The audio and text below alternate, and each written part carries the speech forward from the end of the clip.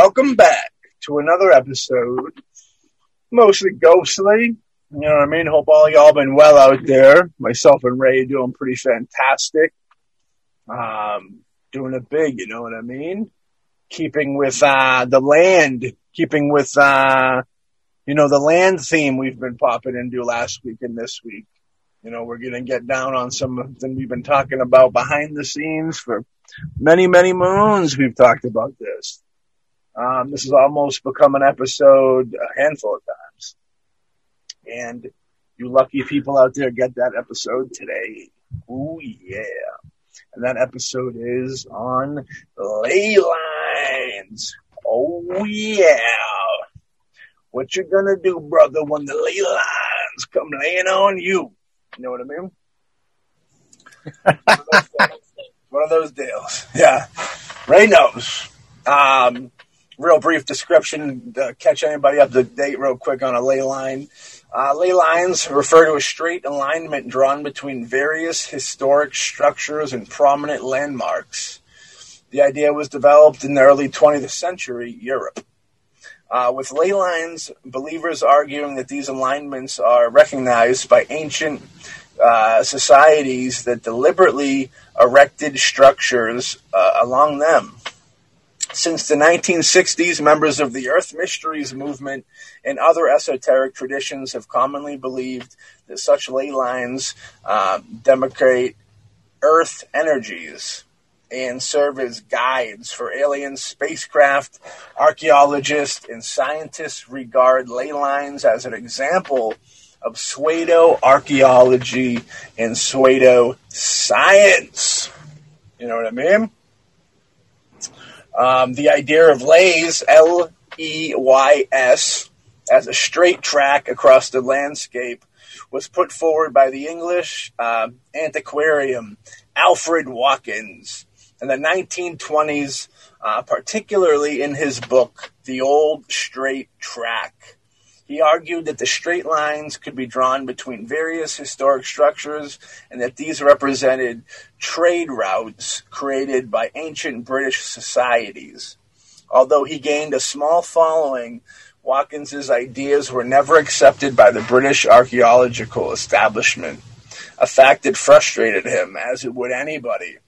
His critics noted that his ideas relied on drawing lines between sites established at different periods of the past.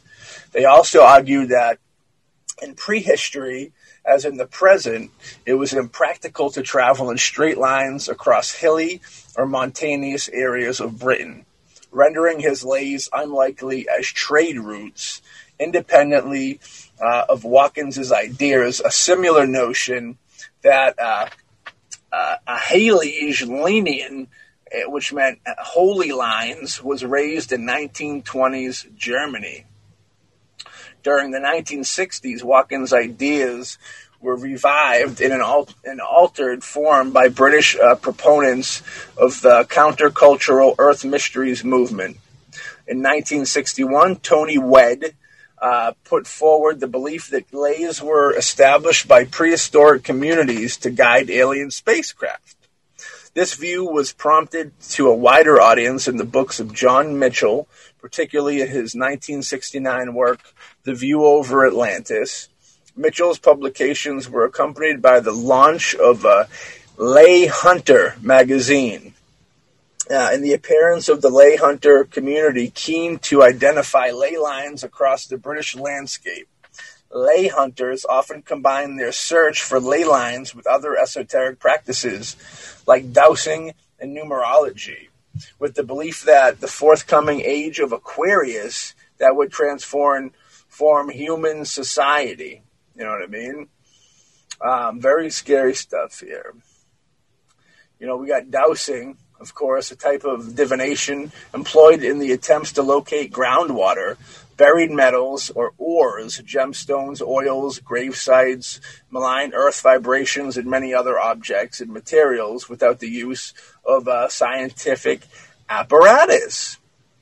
Now, numerology, as you all know, is the belief in the divine or mystical relationship between a number and one of more coinciding events. It is also the study of the numerical value of the letters and words, names, and ideas. You know what I mean? And then, of course, Age of Aquarius. They got a song for it and everything. In astrology, it is either the current or the forthcoming astrological age, depending on the method of calculation. Astrologers maintain that an astrological age is a product of the good old Earth's slow precessional rotation that lasts for 2,160 years. Yikes! You know what I mean? Although often hostile to archaeologists, some lay hunters attempted to ascertain scientific evidence for their belief in Earth energies at prehistoric sites. Evidence they could not obtain. Following sustained archaeological criticism, the lay hunter community dissipated in the 1990s, with several of its key proponents abandoning the idea of moving into the study of landscape archaeology and folkloristics. Landscape archaeology is a subdiscipline of the archaeology and archaeological theory, is that the study of the ways in which people in the past constructed and used the environment around them.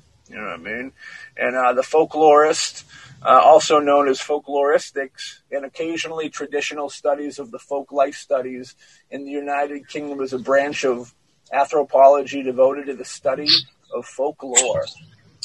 Belief in ley lines nevertheless remain common among these esoteric religious groups, such as forms of modern paganism in both Europe and North America. Archaeologists note that there is no evidence that the ley lines were a recognized phenomenon among ancient European societies, and that the attempts to draw them typically rely on linking together structures that were built in different historical periods. Archaeologists and statisticians have demonstrated that the random distribution of a sufficient number of points on a plane will inevitably create alignments of random points purely by chance. Skeptics have also stressed that the esoteric idea of Earth energies running through ley lines has not been scientifically verified, remaining an article of faith for its believers. So science is coming to rain on the parade once again, you know what I mean? But out of fear or out of maybe some, naivety. They'd be a little naive. But, I mean, it would make sense. I know that you subscribe to this, you know what I mean? It would definitely make sense. I feel that, yeah, there are hot spots for this stuff to happen. And I don't know the math of it, but I do believe that there's math out there on it, you know what I mean? What's your take? Well, I think that, they're saying these ancient civilizations at different times built these places. I don't think the time they built them, if they're separated by 100 or 1,000 years, makes much difference.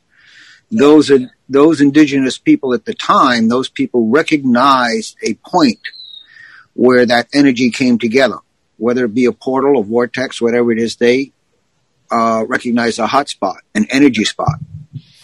And it's interesting that if you go globally, whether you go into Indonesia, whether you go into South and Central America, you go to Egypt, you go to all of these different places around the world, you can draw what eventually looks like a mapped out grid connecting all these places.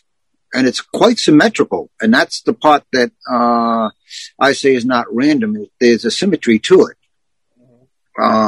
But the scientists won't recognize that the Earth, despite some recent discoveries, still don't recognize that the Earth generates that sort of energy.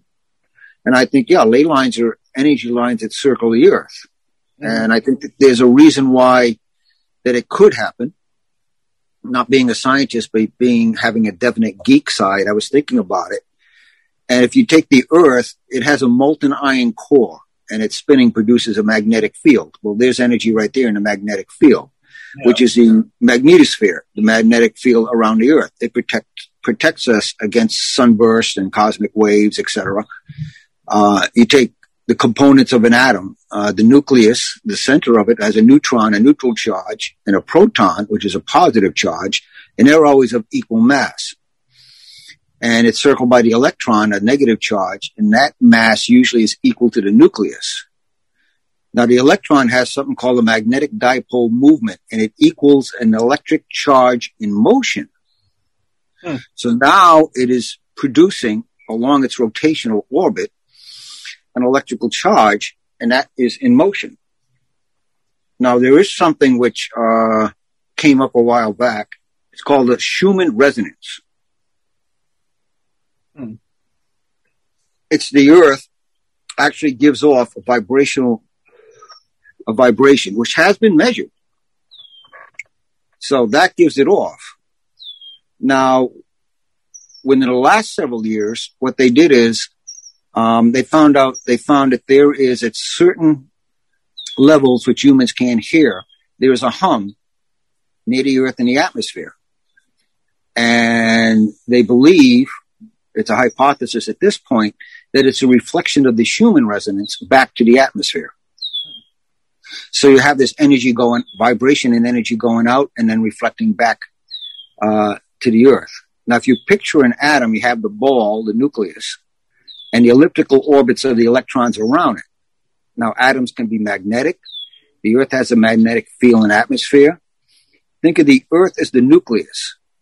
Since the electron magnetic dipole movement equals an electric charge in motion, imagine the orbits of the electron around the nucleus compress down to the surface of the nucleus, which is the Earth. The electron electrical charge in motion is in fact the energy lines or the ley lines.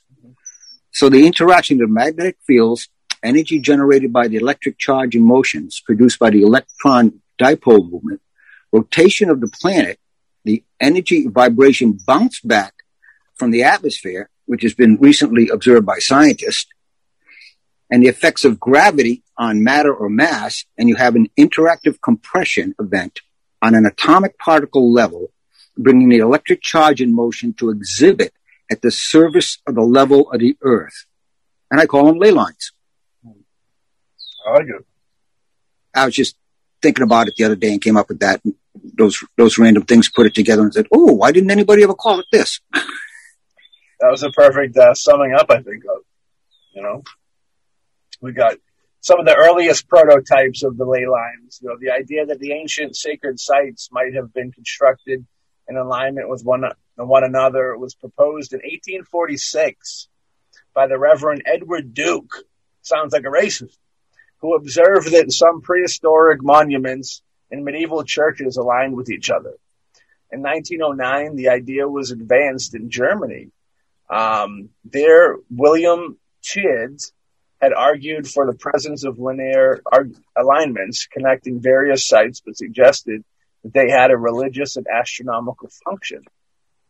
In Germany, the idea was referred to as Heilige Linien, the holy lines, like we said, an idea adopted by some proponents of Nazism. You know what I mean? Which is scary. This Adolf's group there, Adolf's buddies. Our Alfred Watkins dude that we talked about. We can go a little deeper into him if we wanted to. According to his account, he was driving across the hills near Blackwarden, Herefordshire, when he looked across the landscape and observed the way that several features lined up together. He subsequently began drawing lines across his ordnance survey maps, developing the view that the ancient British people had tended to travel in straight lines using mark points along the landscapes to guide them. He put forward his idea of ley lines in the 1982 book Early British Trackways, and then again in greater depth in the 1925 book The Old Straight Track, like we brought up before. And he proposes the existence of a network of completely straight roads that cut through the range of prehistoric Roman and medieval structures. And it would kind of, people say with the numbers, there's dates, tragedies, certain dates that tragedies have happened on. Some people go as far to say that it's every, however so many years on this date something happens, which is almost like a curse. You know what I mean? And what you want? It's just energy. What do you think? It's just an energy. These ley lines, or an energy, or what do you think it is? The actual source. I think that it does come from Mother Earth. Mm-hmm. I think that when you have those points where these monuments were built, that is where the energy comes to the surface and is very strong. But I think when it reaches the surface, it branches out along certain lines connecting these points. They're kind of like energy highways back and forth. Yeah. Between these points where the energy of the portals are open. And that's why we have a lot of these ancient sites built on those spots. Yeah. The scientists will say, oh, no, that can't be because it doesn't fit their current idea of how things should be. But they weren't around at that time, and they've distanced themselves from the cultures and the thinking of the people that go back 1,000, 2,000, 3,000 years or more. Mm-hmm. Who built that and were able to detect these energies. I mean, we've talked about sacred spots, sacred sites in the world. We've talked about portals. We've talked about vortexes. Who is to say that they don't connect, that there aren't energy pathways, because that energy has to go somewhere. And those pathways are the ley lines. Yeah. Yeah, I believe in that. I subscribe to that. That's something, it makes sense, you know what I mean? Everything kind of happens in cycles. It's just the way it is. You know what I mean? I think there's a lot of it's numbers and stuff like that where the reoccurrences, not quite as maybe, as like a coincidence as people would like to think they would be. You know what I mean? Well, you get a lot of ancient cultures, and this is an American, Native American as well. We live in a what we like to think of, what we perceive as a linear time. Everything's in a straight line. Most Aboriginal cultures believed in a circular time, where everything circles back around, and their whole universe was built around that circle and cycles of things happening. The Mayans, the Native Americans, many other cultures all believed in those cycles, that time wasn't straight, that it circled back. And that fits in, to me, that fits in with not only the ley lines circling the earth, following that circle theme, but it also, over certain periods of time or on certain dates, certain types of events repeating themselves. Yeah. Whether it be a tragedy or whether it be enlightenment, it seems to occur at certain major events, at certain cycles, a certain amount of time. And it's only because of our linear thinking that we just flat out say, no, it can't be. Just because we don't understand it doesn't mean it can't exist. We have to keep our minds open to think that, we might actually live in a time that actually circles back on itself.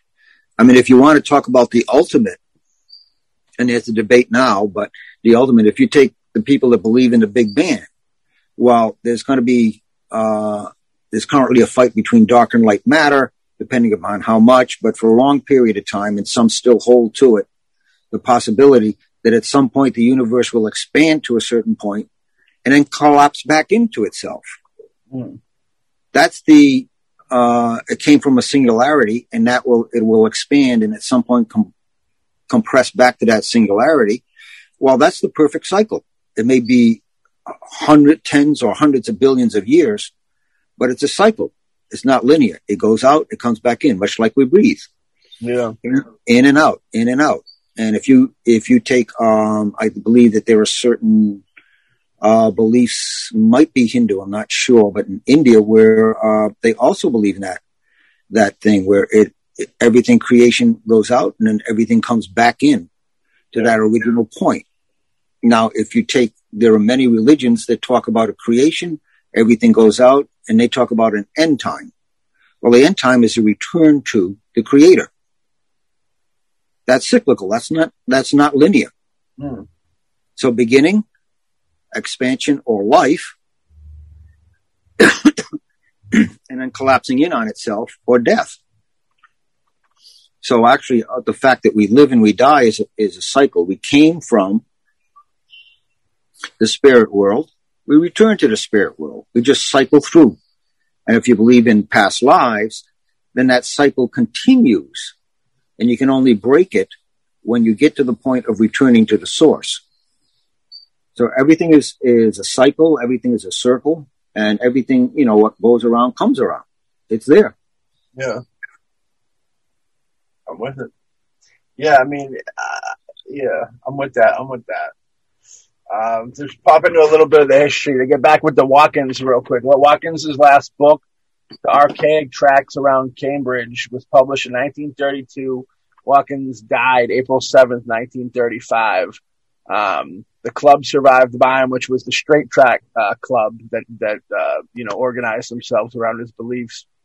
Although it became largely inactive at the outbreak of the Second World War in 1939 and formally disbanded in 1948, the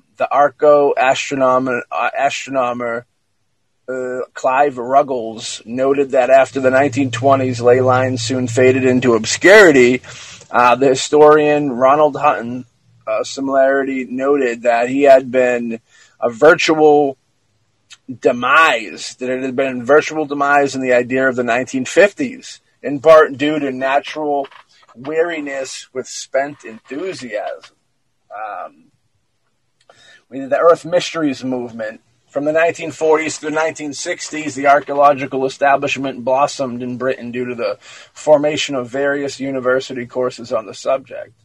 This helped professionalize the discipline and meant that it was no longer an amateur-dominated field of research. It was in the later decade of this period that belief in the ley lines was taken up by members of the counterculture, where, in the words of archaeologist Matthew Johnson, they were attributed with sacred significance or mystical power. Ruggles noted that in this period, ley lines came to be conceived as lines of power, the paths of some from the spiritual force or energy accessible to our ancient ancestors, but now lost to narrow-minded 20th century scientific thought. 1961, book Skyways and Landmarks. Tony Wedd published his idea that Watkins' lays were both real and served as ancient markers to guide alien spacecraft that were visiting Earth.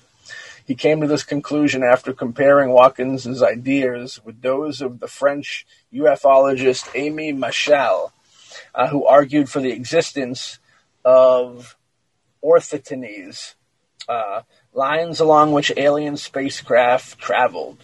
Webb suggested that either spacecraft were following the prehistoric landmarks for guidance, or that both the lays and the spacecraft were following a magnetic current flowing across the Earth. What's your take on some of this, the alien approach of this? I would say if ley lines exist, and I believe they do, and you're a advanced civilization, they would be beacons or markers, like a grid or a roadmap for us. I agree. On this planet. So if they were there, they should be able to recognize it, either with their technology or the simple fact that they have reached a point in their development that they're not blind to what the indigenous people saw, and they can recognize these power points and the energy grid around the Earth. Yeah. It's true facts.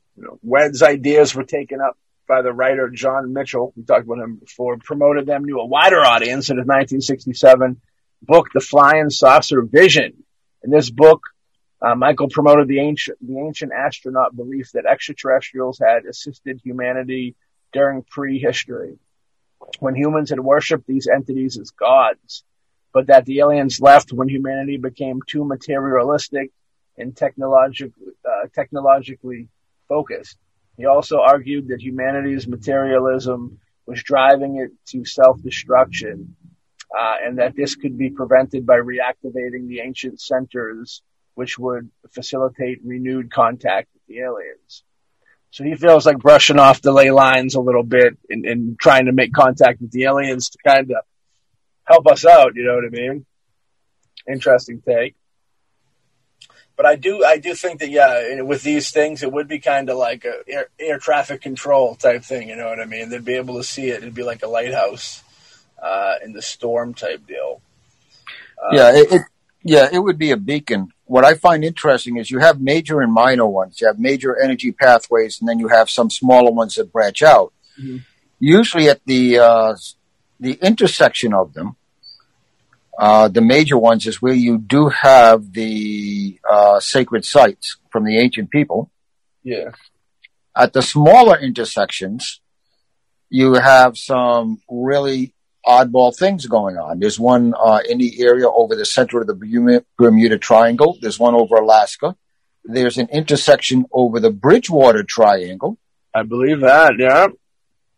And so even where there's not an ancient site, if you look at the intersection of the lines and you look at what's going on there, it tends to be places where a lot of, again, I'll use the word portals or vortexes seem to open up and weird stuff happens. And it happens at the intersection of these lines. Right. So it's kind of like, okay, major places of worship and monuments like pyramids and such, all at the center point of major lines, and they connect. Oh, look at that. They cross over there. Where's that? Oh, that crosses over Skinwalker Ranch. And it crosses over Bridgewater Triangle. And it crosses, oh, wait a minute. Yeah. Something's going on here we don't understand. Unless you're a scientist and you simply say no. Mm-hmm. Yeah, I mean, it's like when they lay over each other, once they close it off and kind of box it in, I think that area boxed in might be, maybe the energy isn't allowed to just flow and it kind of circulates within it. You know what I mean? Well, if it's an energy circulating around the earth and then you get an enclosed area near the interaction of those energy lines, it's going to disrupt the energy in that particular area too. It's going to create its own magnetic or energetic field, whether it's a closed-in area or an intersection. And that they all seem to fall where you have lots of weird things happening in the world. Yeah. Absolutely. It's the energy. In the mid-1970s, Michael then published a detailed case study of the West Penwith district of Cornwall, laying out that he believed to be the ley lines in that area. He presented this as a challenge to archaeologists, urging them to examine his ideas in detail and stating that he would donate large sums of money to charity if they could disprove them. Hutton noted that it represented the finest piece of surveying work then undertaken by the pseudo archaeologists in Britain. However, Mitchell had included natural rock outcrops as well as medieval crosses in his list of Neolithic and Bronze Age monuments. But to go back to what we were just saying, I think that's exactly what it is. It's with these ley lines that there's energy, you know what I mean? And the energy can be seen from an like an out of space type thing if they were doing it, like a glow, like, you know, the same thing with like a black light type deal. It would make things show up that you regularly wouldn't see almost. And I do think that when they lay over each other, like we said, if, you know, they're going this way and that way and they lay over enough each other to circle off a box or whatever of a triangle, you know, of whatever it is, and then that energy is no longer going straight. It hits a door and then it kind of circulates itself in a circle or whatever, and that's why that spot would be a hot spot of weird energy. I'm definitely jiving with that. I think that's definitely something. Well, on a simpler level, if you take the theory is that strong EMF, a strong electromagnetic field, can produce a shift in moods and hallucinations in people. That's why ghost hunters go around with EMF detectors. Now, to me, if you were to take, let's say that electrical box, which has energy running through it, is on one wall. Yeah. So there you've got your electrical energy running there, your energy line running through that box. Now, if you were to take a room, instead of a room, you were to take a hall. A hallway. where the other wall is only about 5 or 6 feet away. And there were an electrical box on that side running with the electricity and the lines running through it. Yeah.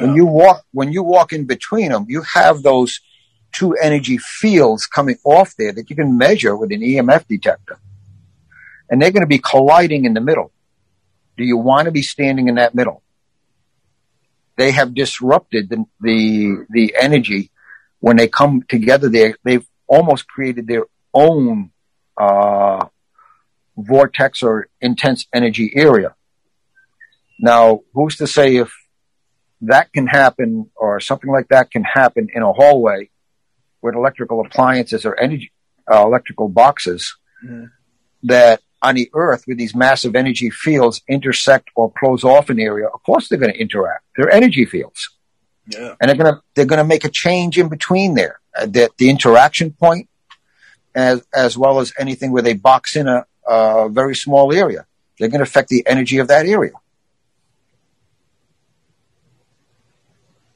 Yeah, I'm with that. We have the lay hunting community, We could be joining this community soon, Ray, if you're down to make it happen.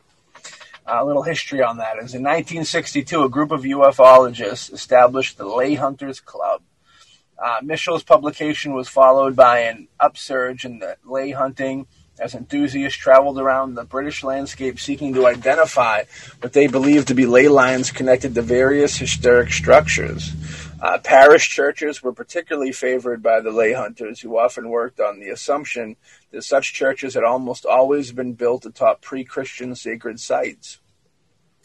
In the 1970s and the 80s also saw the increase in publications on the topic of ley lines. One ley line enthusiast, Philip Heselton, established the Lay Hunter magazine, which launched in 1965. It was later edited by Paul Screeton, who also wrote the book Quicksilver Heritage, in which he argued that the Neolithic period had seen an idyllic society devoted to spirituality, but that this was brought to an end through the introduction of metal technologies in the Bronze Age. He argued that this golden age could nevertheless be restored. Another key book produced among the lay hunting community was Mysterious Britain, which was written by Janet and Colin Board. Part of the popularity of lay hunting was that individuals without any form of professional training in archaeology could take part and feel that they could rediscover the magical landscapes of the past. Lay hunting welcomed those who had a strong interest in the past to feel excluded from the narrow confines of orthodox academia. The lay hunting movement often blended their activities with the other esoteric practices such as numerology and dowsing, like we said before. The movement had a diverse base consisting of individuals from different classes and of different political opinions. It contained adherents of both radical left and radical right ideologies. Lay hunters often differed on how they understood the ley lines. Some believed that the lays only marked pre-existing energy current, whereas others thought that the lays helped to control and direct this energy. They were nevertheless generally in agreement that the ley lines were laid out between 5000 BCE and 2600 BCE, after the introduction of agriculture, but before the introduction of metal in Britain.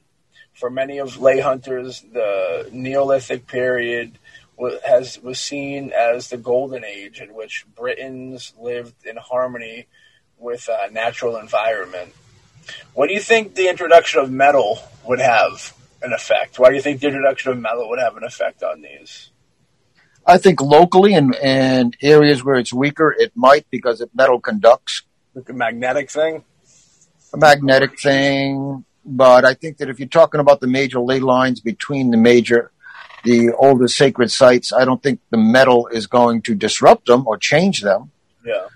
But I think what it might do is that the people working with the metal, holding the metal, living in metal structures, what they're going to be feeling and what they may be able to sense is going to be modified by that metal. it's going to change. It's going to change things for them. Yeah. I don't think the ley lines themselves change.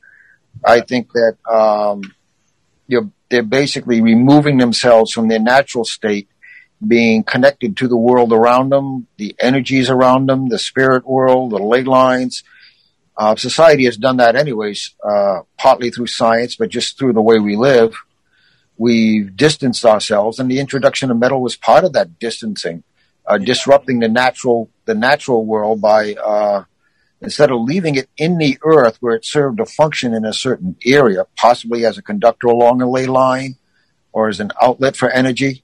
They decided to take it, mold it, and carry it with them. And that's more of a detriment to themselves than it is to anything else, as far as being able to still stay in touch with Earth in a pristine way. Yeah. With it, attitudes on the archaeological establishment varied among lay hunters, with some of the latter wanting to convert archaeologists to their beliefs and others believing that that was an impossible task. Lay hunters nevertheless often took an interest in the work of archaeoastronomers like Alexander Thom, Eon Mackey, being attracted to their arguments about the existence of sophisticated astronomer priests in British prehistory, in suggesting that prehistoric Britons were far more advanced in mathematics and astronomy than archaeologists had previously accepted. Tom's work has been seen as giving additional credibility to the beliefs of lay hunters. Tom lent the idea of lays some support. In 1971, he stated the view that Neolithic British engineers would have been capable of surveying a straight line between 2 points that they were otherwise not visible from each other. Paul Daverow succeeded Screeton as the editor of The Lay Hunter. He was more concerned than many other lay hunters with finding objective evidence for the idea that unusual forms of energy could be measured at places where prehistoric communities had erected structures. He was one of the founding members of the Dragon Project, launched in London in 1977, with the purpose of conducting radioactivity with ultrasonic tests at prehistoric sites, particularly the stone circles created in the late Neolithic and early Bronze Age. The Dragon Project continued its research throughout the 1980s, finding that certain prehistoric sites did show higher or lower than average rates of radiation, but that others did not, and that there was no consistent pattern. Professional archaeologists whose view of the lay hunters was largely negative took little interest in the research, as you could imagine. It was only in the 1980s that professional archaeologists in Britain began to engage with the lay hunting movement. In 1983, year of Matt Fisher, Ley Lines in Question, a book written by the archaeologist Tom Williamson and Liz Bellamy, was published. In this work, Williamson and Bellamy considered and tackled the evidence that ley lines exponents had amassed in support of their beliefs. As part of their book, they examined the example of the West Penwith district that Mitchell had set out as a challenge to archaeologists during the previous decade. They highlighted that the British landscape was so highly covered in historic monuments that it was statistically unlikely that any straight land line could be drawn across the landscape without passing through several such sites. They also demonstrated that lay hunters had often claimed that certain markers were Neolithic and thus roughly contemporary with each other. When they were of widely different dates. They were often of widely different dates, such as being an Iron Age or a medieval time. The overall message of Williamson and Bellamy's book was that the idea of lays, as it was being presented by Earth's Mysteries proponents, had no basis in empirical reality. Looking back on the book's reception in 2000, Williamson noted that archaeologists weren't particularly interested in ley lines. People were hostile. I think what he said a little bit in there they weren't believing in it because it'd be so many of them intersecting each other in places like where was was it in Britain? Is that what he was talking about? Where they or the medieval Yeah, I forget. But he said it was on it. He's like, there's so many landmarks that it wouldn't make sense, but there's probably a double. The way I would look at it is, you got these ley lines, and yeah, they go over certain things. But I really want to, like, that idea of it crossing over each other and kind of making a box. You know what I mean? Like if it continues to, you lay it out, it cross over itself, it'll eventually make a box, and then that box, I think, something would happen within that box. I don't think that box would just be nothing. I think the fact that the energy would build and it would turn into an issue. I think that would, and that's how you would get a hot spot like a Bridgewater Triangle, or what do you call it? What's the big one? I'm losing my mind. Bermuda Triangle. Bermuda Triangle, yeah. That's how I think you get stuff like that, where you do have these ley lines that go, and they all, I do feel that these ley lines are a power source, an energy source, but I think that when they lay over each other, instead of being a straight shot and they make a square or whatever, that energy gets circulated, and that's how you get these weird hot spots, like one of the triangles or something, What's your take on that? I think you already answered it, actually. Well, what I was thinking about is they decided to do Britain. Mm-hmm. Okay, if you're going to do ley lines that circle the Earth, it's kind of like a medical study. Yeah. They took a sampling, and first of all, it should be a double blind, and they obviously went in there with certain ideas, being scientists, but you can't really totally eliminate that in human beings. But if you do a study on the effects of a particular drug, are you going to reach a valid conclusion with 10 participants? No, I don't think you will with 10 participants. Right. 1 million, you got a better idea of seeing how it's going to interact with people. Right. So they took Britain. Well, what about the rest of the world? What about the sites around the world? What about the ley lines around the world? And I think, ley lines to me is very much like an interstate system. You have, at least in the U.S., one of the major ones is 95. Okay, that runs a certain way.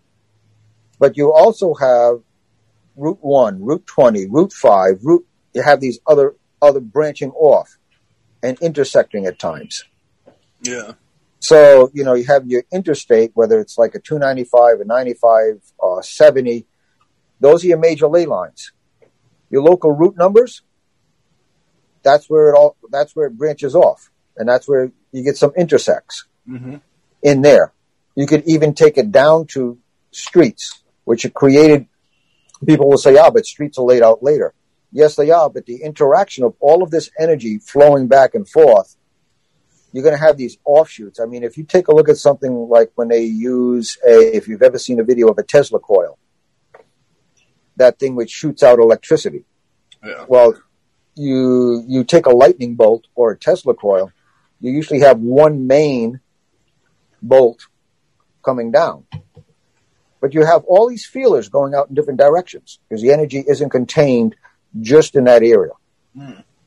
Just like a lightning bolt, which comes down, you also have these smaller branches that go off. So you've got all of this intersecting rotational energy going around the Earth, and you tell me that you're not going to have these things branch off and they're not going to interact with each other and create other little spider webs of energy or concentrations? They will. They would have to. That's the way energy works. Yeah. No, I'm with you. I'm with you 120% on that. You know what I mean? And never underestimate the energy. Energy, electricity got enough to put you in the grave. You know what I mean? It's got enough boom to put you down. It is very mysterious. It's like magnets a little bit, like, you know what I mean? It's the energy within. It's like you can almost break the way you can break down, the fibers of a human body and all that, the structures that make it. You can do the same thing with the energy and all the different structures that go into that. But to go into our lay hunters, the lay hunters didn't have a very long career, unfortunately. Lay Hunter magazine, unfortunately, ceased publication in 1999. Some people say that's a big year for tragedy with Columbine. No, Columbine. So there's some more ley line for you right there. And it's funny not funny, but it's almost if they said, if they use that line. Well, 1999, big tragedy here. We had to close our doors. Its last editor, Danny Sullivan, stated that the idea of Lays was dead. Yikes! When the dude running your magazine on ley lines is saying that it's dead, you got an issue on your hands. Hutton suggests that some of the enthusiasm formerly directed towards Lays was instead directed towards archaeoastronomy. He also noted that the ley hunting community had functioned as an indispensable training ground for a small but important group of non-academic scholars who had made a genuine contribution to the study of folklore and mythology. Pennock, for instance, went on to write a range of short books and pamphlets on European folklore. Another prominent ley hunter, Bob Trubshaw, also wrote several books on these subjects and served as publisher for other people. Jeremy Hart, editor of Wessex Earth Mysteries, subsequently produced several books on folklore. His book on British fairy lore later won the Folklore Society annual prize. You know what I mean? Anybody out there don't know what a fairy is, watch Peter Pan. You know what I mean? Tinkerbell. So yeah, I mean, it disbanded a little bit. There's still people out there keeping the fight alive, you know what I mean, writing books and such. It's one of those deals. One day me and Ray Booten are going to retire into the world of just writing books. Maybe we'll get a mostly ghostly book one of these days. Not the R.L. Stein one, but our own one. We got to be careful, mostly ghostly, with R.L. Our boy R.L. He's a good dude. He's all about the mostly ghostly show. So they're still continuing their fight, and a little bit more of the continuing belief system going on. Again, in 2005, Ruggles noted that for the most part, ley lines represent an unhappy episode now consigned to history. However, belief in the ley lines persist among the various esoteric groups, having become an enduring feature of some brands of esotericism. As Hutton observed, a belief in ancient earth energies have passed so far into the religious experience of the New Age, the counterculture of Europe and America, that is unlikely that there are any tests of evidence would bring about an end to belief in them. During the 1970s and the 1980s, a belief in ley lines fed into the modern pagan community. Research that took place in 2014, for instance, found that various druids and other pagans believed that there were ley lines focusing on the early Neolithic site of Coldrum Long Barrow in Kent, southeast England. In the U.S. city of Seattle, likes to rain a lot there, a dowsing organization called Geo Group plotted that they believed were the ley lines across the city. That they believed that they stated that their project made Seattle the first city on Earth to balance and tune its ley line system. The Seattle Arts Commission contributed $5,000 to the project, bringing criticism from members of the public who regarded it as a waste of money. Very interesting. $5,000 is what, lunch for a couple months? Yeah, it's a weird vibe here, you know what I mean? When it says project made Seattle the first city on Earth to balance and tune its ley line system, do you feel like that's more messing with something they shouldn't be messing with? Or is that, trying to get it in tune is a all right thing to do? What's your take on that? Depends upon if they're tuning themselves or trying to change something in nature. If they're trying to change something in nature, then that's not a good idea. I think that Seattle threw $5,000 at them so they could try and get tourists out of it, the same way that the Mothman thing gets their tourists. Remember the last couple episodes we talked about them giving up all their people's sanity on a platter to get and sell some hot dogs and T-shirts, you know what I mean? But Seattle will never become the new Sedona, I'll tell you that much. Kurt Cobain tried it. He couldn't do it, dude. He tried. Speaking of mostly ghostly, Kurt Cobain. There you go. It's one of those things, Seattle, do you think that the rain, there's so much rain there and almost a gloomy vibe, you think that has to do with any of the energy? I don't know. I tend to think that that has a lot to do, and whether it's energy or not, but it's just the way the fronts move through, the way they come off the Pacific and hit that. Yeah. The temperature, the moisture. I think Seattle's rain has more to do with that than anything else. Yeah, I mean, it would kind of make sense for them not to keep this hush-hush. You know, how they're always trying to debunk it and all that. It's like, because, you know, from an outsider's opinion, if you were to think that these things were real, there's a lot of power within these, you know, building your structures on them, following with the routine of, you know, knowing that they're there and building around them, building with them, using them, you know what I mean? It makes sense. It's kind of a sense-making thing. But, yeah, I think that the Seattle deal, I think they're looking for $5,000 is really nothing at the end of the day. You know what I mean? That's two of the highest people in their town to go on vacation for a week. That's all that is. Well, it was good PR for the group. Right. Yeah. Maybe there was a female that was going out with one of the people in Seattle, one of the Congress people, and got it passed. Cut her a little $5,000 check.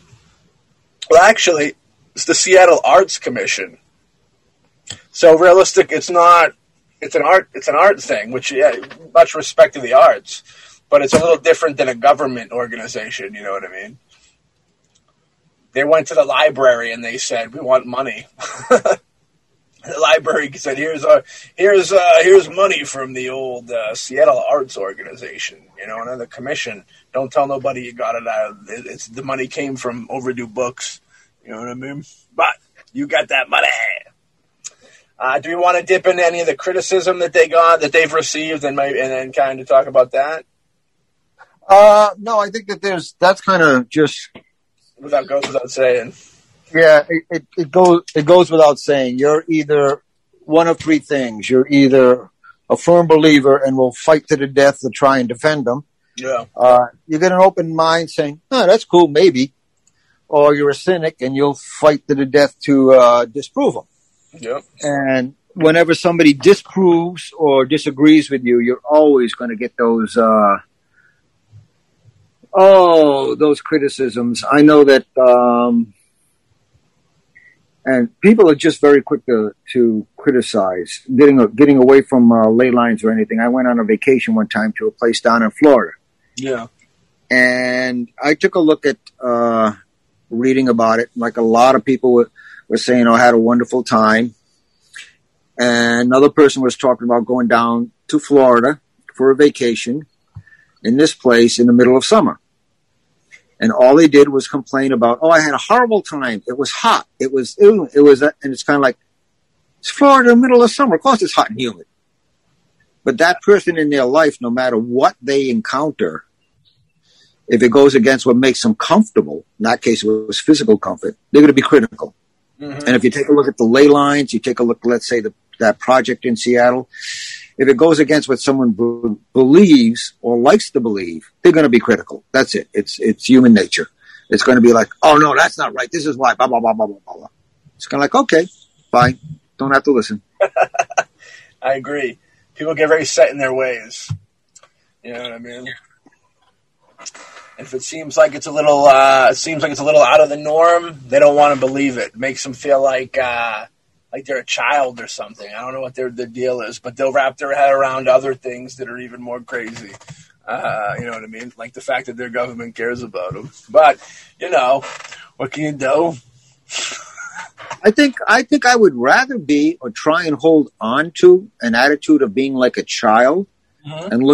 and look at the world in awe and wonder and consider new things than just closing myself up. I hope I never reach that point. I'm always willing to take a look at something new, or always exploring different things. And yes, I say a difference of opinion is vastly different than a criticism. If someone has a difference of opinion, I'll discuss it. If someone is solely there to criticize and put down, I don't want to bother. Yeah. So there is a difference there. But yeah, if someone doesn't want their world shattered, I enjoy once in a while having my world shattered by something new and earth shaking. It keeps me fresh and it keeps me alive. Oh yeah, I'd rather be a childlike wonder than an older man with bitterness at the child. You know what I mean? Yeah, definitely. That's how we keep it. That's how we do it here at Mostly Ghostly. We keep it ghostly mostly. So hell yeah, ley lines. We finally jumped on some ley lines. You know what I mean? And I think our overall opinion of this is that they're real deal Holyfield. This is some real stuff. You know what I mean? We haven't really kind of tapped into the full potential of what they could do. That's why they're not that big of a deal yet. I think if they figured out exactly what they could fully do, the full potential of what could be done with them, then I think it would be a bigger deal. But I do think that maybe that full potential is why they don't want people talking about it. You know what I mean? And yep. Almost, it fits into a situation. The way they said, there is a little manipulation going on with it, they said, where they were trying, where Seattle was trying to, revamp it and stuff like that. There's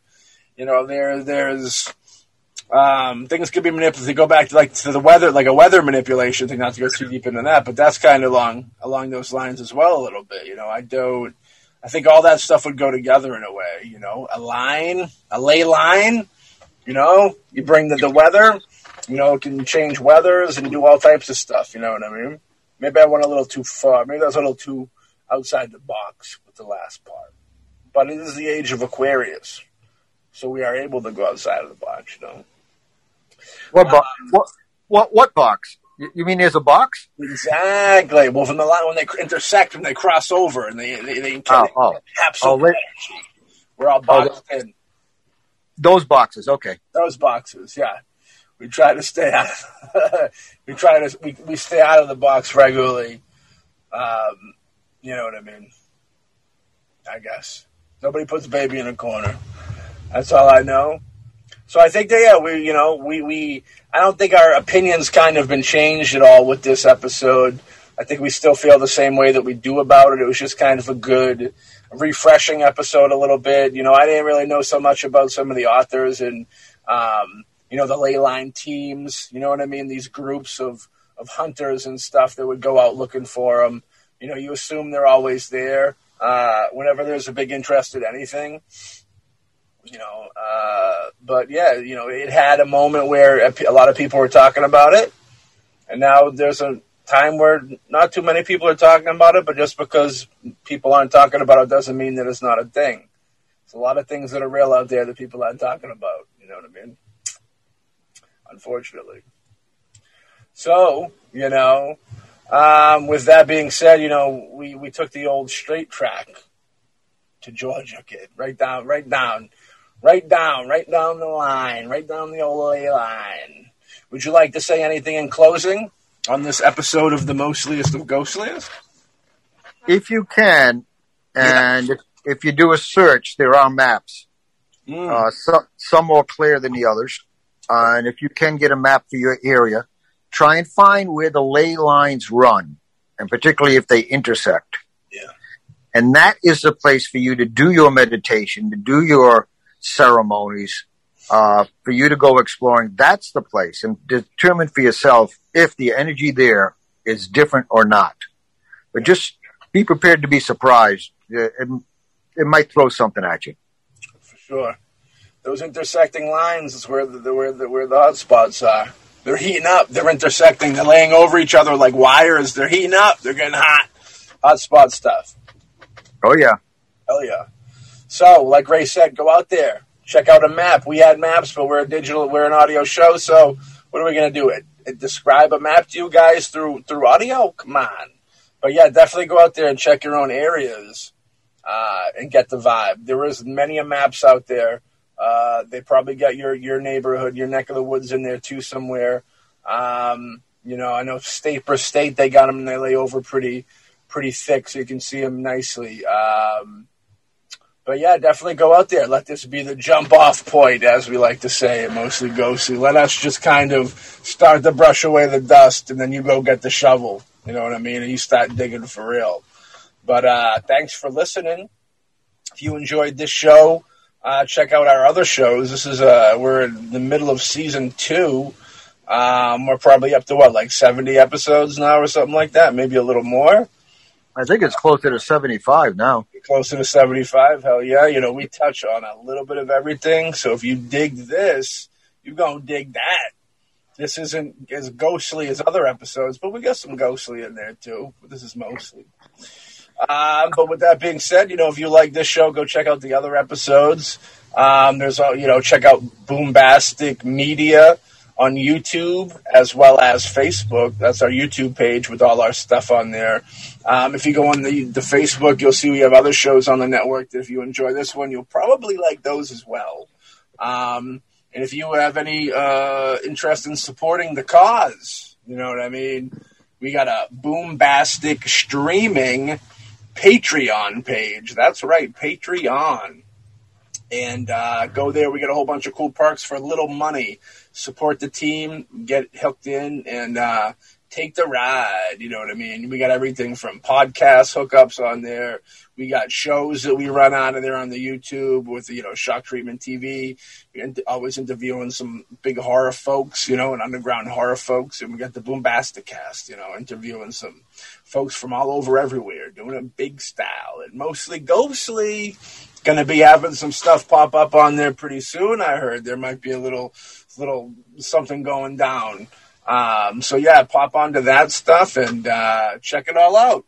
And with that being said, we'll catch y'all on the next episode of Mostly Ghostly.